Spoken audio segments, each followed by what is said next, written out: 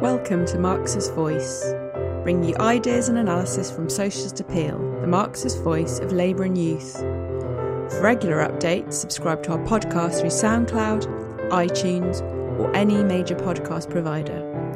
Or visit our website at www.socialist.net, where you can donate and subscribe to our paper online and help support us in the struggle for socialism.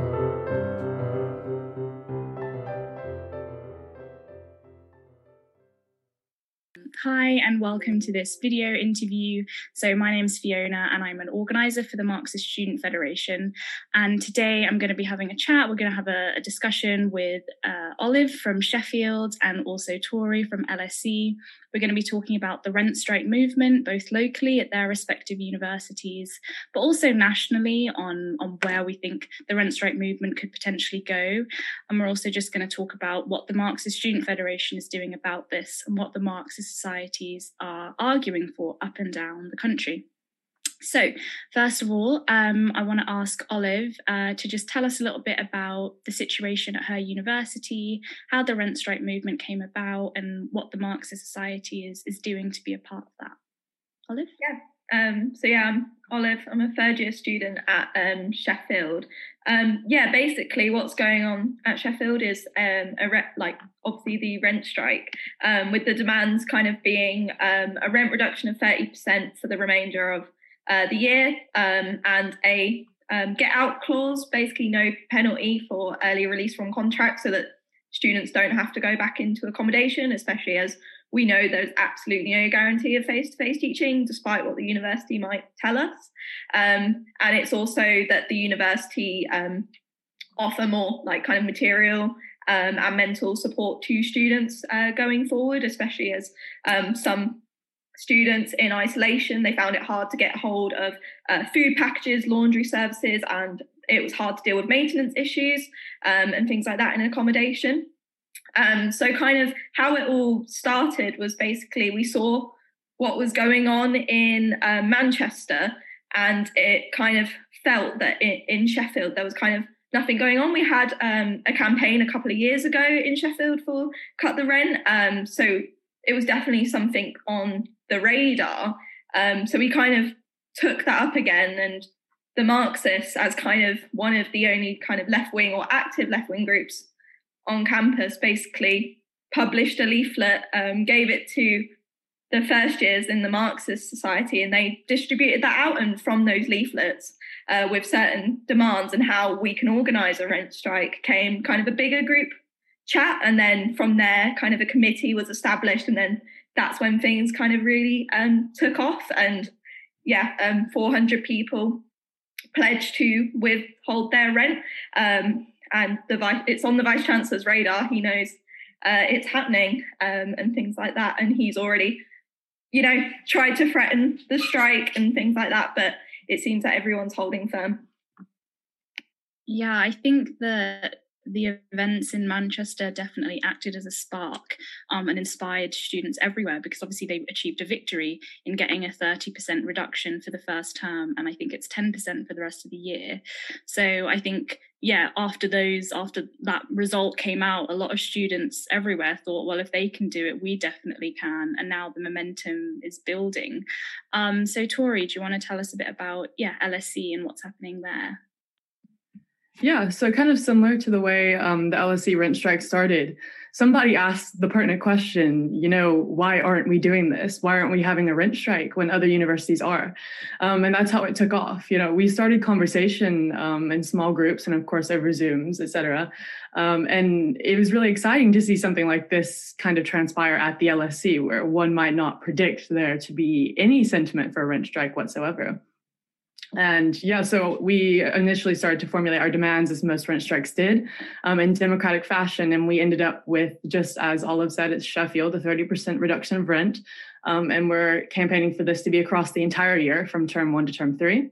And we have actually 9 demands now, which is kind of a high number of demands. However, all of them are extremely necessary, from no repercussions for rent strikers, which we haven't achieved yet and are desperately trying to from the university. Students should be feeling safe to strike, as well as, no staff redundancies, as many other campaigns have better mental health and food provisions, especially for those in quarantine. And then we took a few from Brunel student justice, which are really important demands of Marxist societies, which are, our emphasis nationally on open the books and putting students into management of finances as they should be, as they provide them, right? And then lastly, we actually have pretty good support from our student union, which is really surprising as so many student unions are kind of unwilling to work with the rent strikes.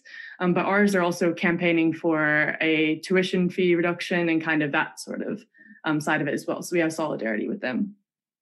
Yeah, and then the Marxist Society at the LSE, of course, we weren't involved in kind of the initial birth of the rent strike, which was, we saw later that it was a great opportunity for us to intervene in leadership. And of course, me leading the rent strike, kind of as a lead organizer and being a Marxist is really exciting.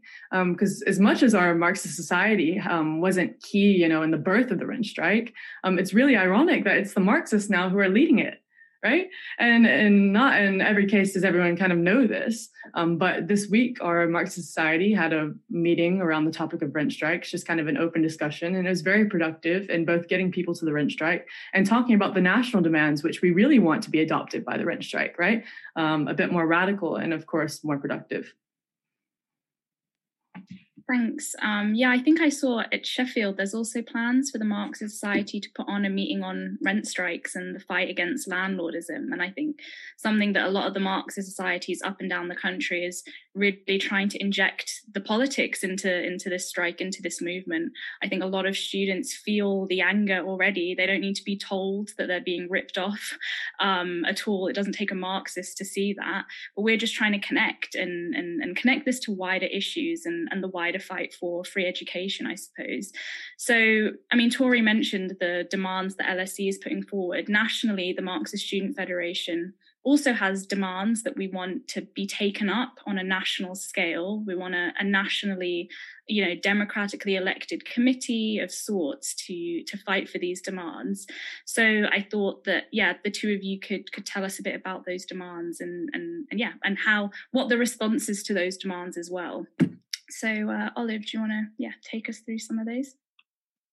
Yeah, so I think one of the key demands is opening the books to students and to anyone who works at the university as well. Obviously, we talked about the Marxists interjecting kind of the politics, but I think a crucial part of that is also how we link these demands to the wider university community at large. So a key thing that we've been doing in Sheffield is getting in contact with unions and getting support for the rent strike, and also adding to our demands that these demands will be granted at no expense to staff or their conditions or their pay, which the university is constantly looking to undermine. The thing about opening books is a key question of democracy. Obviously, if we're paying tuition and we're paying this rent, we'd quite like to know where this money is going. If they can't actually afford these refunds, we'd like to know why and be able to interrogate those numbers for ourselves. Obviously, we know that universities are public institutions, and you can Google, you can find public records of the things, and they're quite complicated. So it'd be great if those were given in a more simple format and circulated to all staff and students. But especially at Sheffield, the university accommodation is managed by a shadow company, but it's wholly owned by the university. So it is, in the last instance, the university profiting from the rent that students are paying. And what's really alarming is basically they use the shadow company to basically evade democracy and stop people looking at their books, because, the university can claim to all they want that they don't make a profit from this accommodation, but when you're spending £150 a week on a room in Sheffield, where the cost of living isn't that high, where is that money going? And we deserve to know, ultimately. Yeah, I think some of our most essential demands at the national level of the MSF are those of, we want a full refund of all rent and tuition paid so far and release from those payments in future. because, these are rent strikes. Our headline demand is really kind of rent reduction, but the Marxists, what we believe in is, no barriers to education. And in fact, we want education to be free because it has become this commodity, which is bought and sold by customers, which is absolutely ridiculous. Education is a social good. It is something which, allows society to develop as a whole and kind of improve.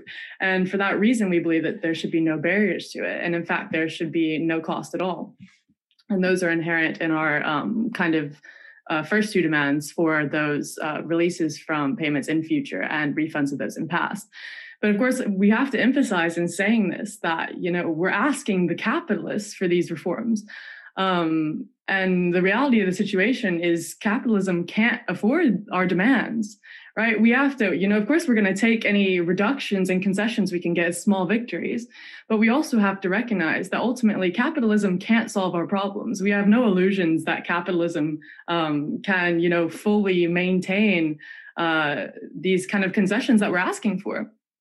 So, we tell you that instead of making reforms, that revolution is the best way to go about this, at least on a national level. The MSF kind of promotes this through our demands. So you could say that the contradictions that capitalism has produced, right, wherein we want free education because education is a social good. However, capitalism can't afford to invest in it because it can't afford to increase productivity, which is crazy, right? Say the workers and the students took education into their hands as a public good. Of course, there would be room for investment in education as it's a need. And as workers and students, we best understand that these are our needs. So, of course, this kind of goes back to what Olive was saying about kind of making sure that education is managed in a democratic fashion. But certainly, if this were to be the case, we would see free education. And this is what we're petitioning for with our demands for refunds and release from all payments. Thanks. And I mean, what you just said about workers and students knowing what's best is really true. And that's why another one of our demands is about student and staff democracy and control over the universities. I don't know if Olive wants to expand on that one a bit more as well. Yeah, I think what is really promising about these rent strikes, obviously we've seen rent strikes in the past at University of Bristol and UCL in the past. And obviously those set kind of a bit of a precedent. But then we also saw the UCU, they went on strike 3 times in the last couple of years. And I think this is really kind of it. Well, the fact that these happened before the pandemic, I think should prove that what the situation students are facing wasn't caused by COVID. It's because ultimately these problems existed in higher education to begin with. And ultimately that stems from because education or higher education in our universities is not actually constructed with staff or students in mind with the aim of delivering a high quality education. It's about making profits. I mean, the Russell Group University, and obviously when the Russell Group universities release a statement, all the other universities across the country follow. They said, we're not implementing a no detriment policy because that would ruin the integrity of students' degrees. Well, I would say having far less teaching, having lecturers worked to the bone, unable to respond to emails or students' queries, having to work in self-isolation with no social stimulation and things like that, having no access to libraries or books that we need and things like that. I would actually say that's a detriment to our education, not a safety net policy or something that can just guarantee that students can pass the year and they won't need to redo it. But obviously that's not something they're concerned with, because if you have to redo the year, that's more tuition fees ultimately for them. And like we say, student and staff democracy is absolutely crucial to this, because not only does it mean we can work to deliver a higher quality education, it's fundamentally a question in COVID of safety. Ultimately, the UCU obviously have just balloted or are in the process of balloting for potential strike action as well, because the workers don't believe that it's safe to return after lockdown. And I think, Sheffield proved that. We had some of the highest cases in the country, and that was, a couple of weeks after Freshers' Week, as soon as face-to-face teaching began, the university basically had to shut down all over again. And many students then had to isolate and things like that. And I think putting student and staff at the centre of decision making is absolutely crucial. But that's, and we have these bodies, we have the rent strikes going on, and that can actually be the basis of actually demanding this across the country, and actually sets a really actually healthy precedent that students can organise and they know what is needed. And in the same way, the UCU and the union and those workers organised through other campus unions and things like that also know what is needed and are also taking action and things like that. And, you know, it's a question of how we allocate these resources only to maximise, you know, the potential for education rather than, you know, maximising finances. I know at Sheffield, we've had the highest intake of first year students ever during a pandemic, you know, and the universities have massively profited off this crisis. They'll say to the government that they're struggling. They're not. They've had the highest intake of students they've ever had. Thanks, Olive. And I mean, speaking about the quality of degrees, I think it's undeniable that, you know, for students this year, the quality of their education has clearly not been the same as other years. And no one, and us in particular, are not blaming the teachers for that. We're not blaming the academic staff. They've been forced into the same situation, as you just explained. It's not safe for them to go into work. And that's why no COVID job losses is an important demand as well that we put forward, and a lot of other rent strikes have also added that to their demands, because we also recognise that student staff solidarity is the best way to fight against university management, and that actually students' interests and staff interests are ultimately the same. We both need to fight against the marketisation of education. And I also think it's really important what you said about how what is being experienced right now is the result of years of attacks against higher education. Coronavirus hasn't caused this special problem, but actually this is an underlying issue. UCU has gone on strike, many times over the past couple of years because of these attacks against higher education. And this is just the culmination of that. And I think this whole experience has raised the need for free education really sharply in the minds of students. And that's why we're putting that forward. And as Tori said, we recognise that the fight for free education is something that is going to come into conflict with the interests of capital and capitalism more generally. That's why we want to make this as powerful a movement as possible. This is, in my opinion, this is the biggest student movement we've seen probably in a decade, and the potential, therefore, that lies within it is really large. So, I mean, what I want to ask you both now as well is, where do you think this strike movement could go on a national scale, and what should we do to, I guess, push it to where we want to be? Tori, do you want to go first? Yeah, I think on a national level, especially as it is kind of so easy to get involved in the national network, as both, you know, Olive and I are really key in leading rent strikes, it's almost our obligation to make sure that this national movement maintains a life beyond just these rent strikes, because it's not just about achieving concessions within these particular rent strikes.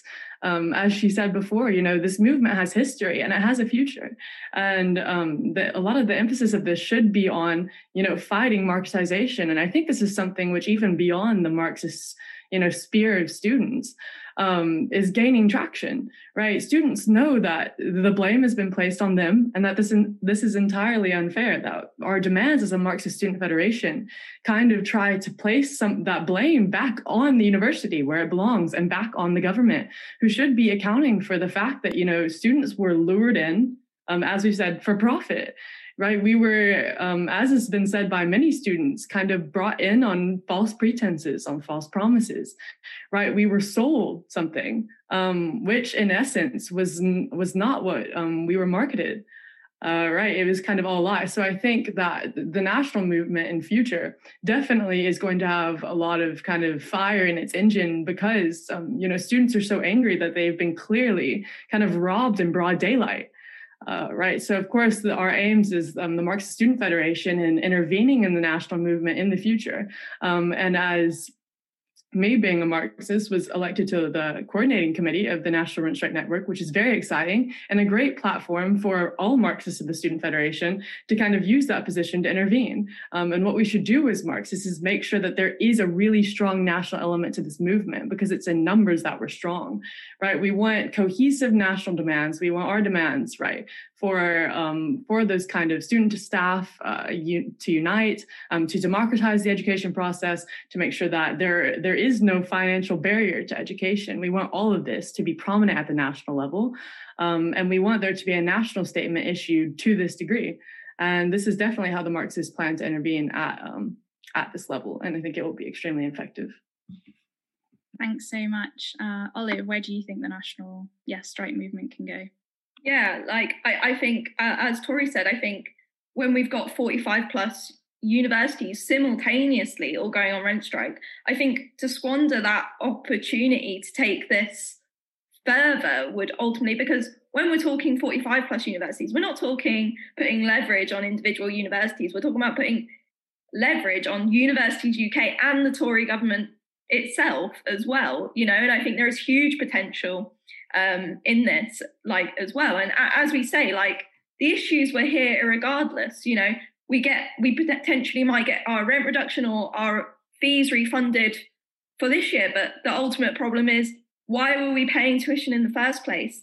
When we did a survey a couple of years ago in accommodation, we were finding that the majority of students were spending, or their rent was not covered by their student loan. So they were going into debt to pay rent to go to university. That is a huge barrier to education, and actually is one of the reasons that students don't go into higher education, particularly working class students or poorer students, or any student for that matter. And I know international students have to pay even more. It's a huge barrier.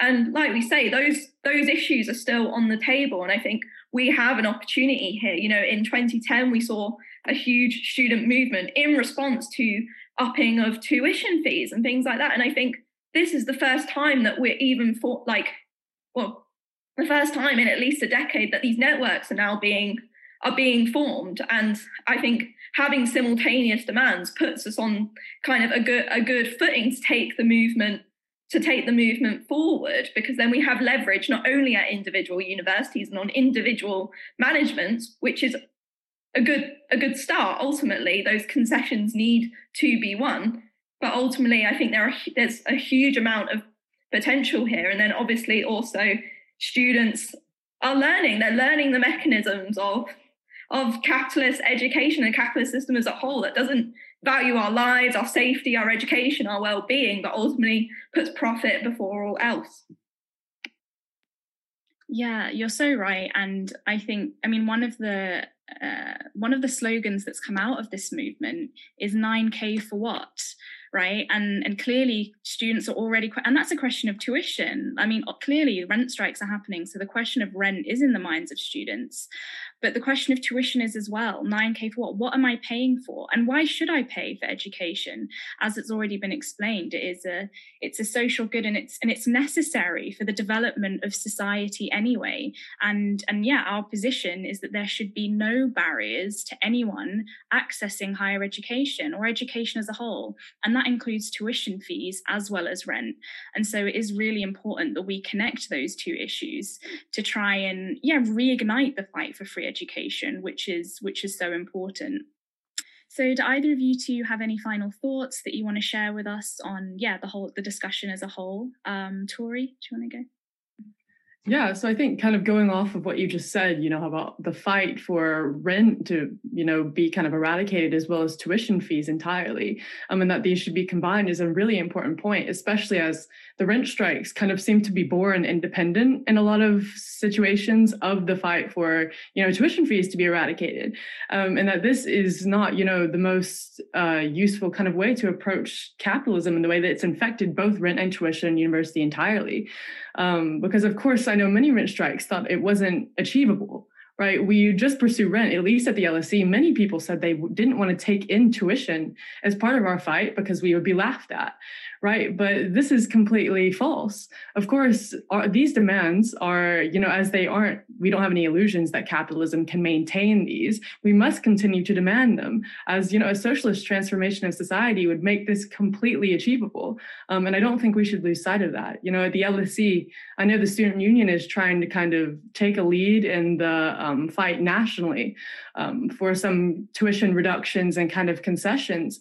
And of course, I think where Marxists and the Marxist Student Federation, the Socialist Appeal entirely can intervene in this is encouraging student unions nationally to kind of take in both fights within one, because they're targeting the same monster, the kind of same disease, which is the marketization of university and the effects that capitalism has had upon education. Whereas even being an international student, I know, 20 years ago in Britain, that education was almost free, right? 20 years down the line, we're seeing £9,250 for your education on top of, thousands, almost £10,000 in rent for many students, especially in London. And I think these should be tackled in one, and they certainly can be, especially with a Marxist perspective.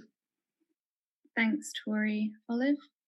Yeah, like Tori's absolutely right. Ultimately, tuition fees and high rents ultimately come from the same source. It's because, people at the tops of universities and people who invest into universities and profit off them, there are huge profits to be made off of students, off of universities. And ultimately, you can't necessarily separate out these two things. And I think the rent strike is just the beginning to start talking about this question of what is a good education and how do we get there, basically, and what is a university for and who should be in charge of it. And I think I haven't really got much else to add. Like, I think it's just a question of, if capitalism can't afford a good education, can we afford to continue with capitalism? And I think it ultimately comes down to that. People can say, well, it's not realistic to demand that, but ultimately it comes down to that question of, why is education important and why should it be free? Because I think most people are agreed on that. Thanks, Olive. People talk about what's realistic and what's not. I think the fact is that the money in society exists for free education. I mean, the money in society exists for more than just free education. But on this topic of education, it does exist. It's sitting in the banks and businesses that profit off of a well-educated population anyway. So the money is there. We're saying, let's take it, let's expropriate it, and let's use it for the good of everyone, and not just for the good of, a minority of people who can make a lot of money off of the exploitation of others. And that's really important. So if you're watching and you agree with what we've spoken about today, then I'd encourage you to, one, sign our petition. So the MSF has launched a petition setting out our demands that we're hoping to be taken up on a national scale, but also get involved in your local rent strike. If there isn't one at your university, contact the Marxist Student Federation and we can help you try and set one up. But just get involved to be a part of the Marxist fight in this student movement. Thanks.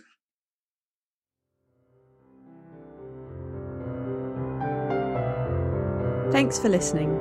We hope you enjoyed this episode of Marxist Voice. You can subscribe to our podcast through SoundCloud, iTunes, or any major podcast provider, or visit our website at www.socialist.net. And if you're able to, please donate or subscribe online and help support us in the struggle for socialism.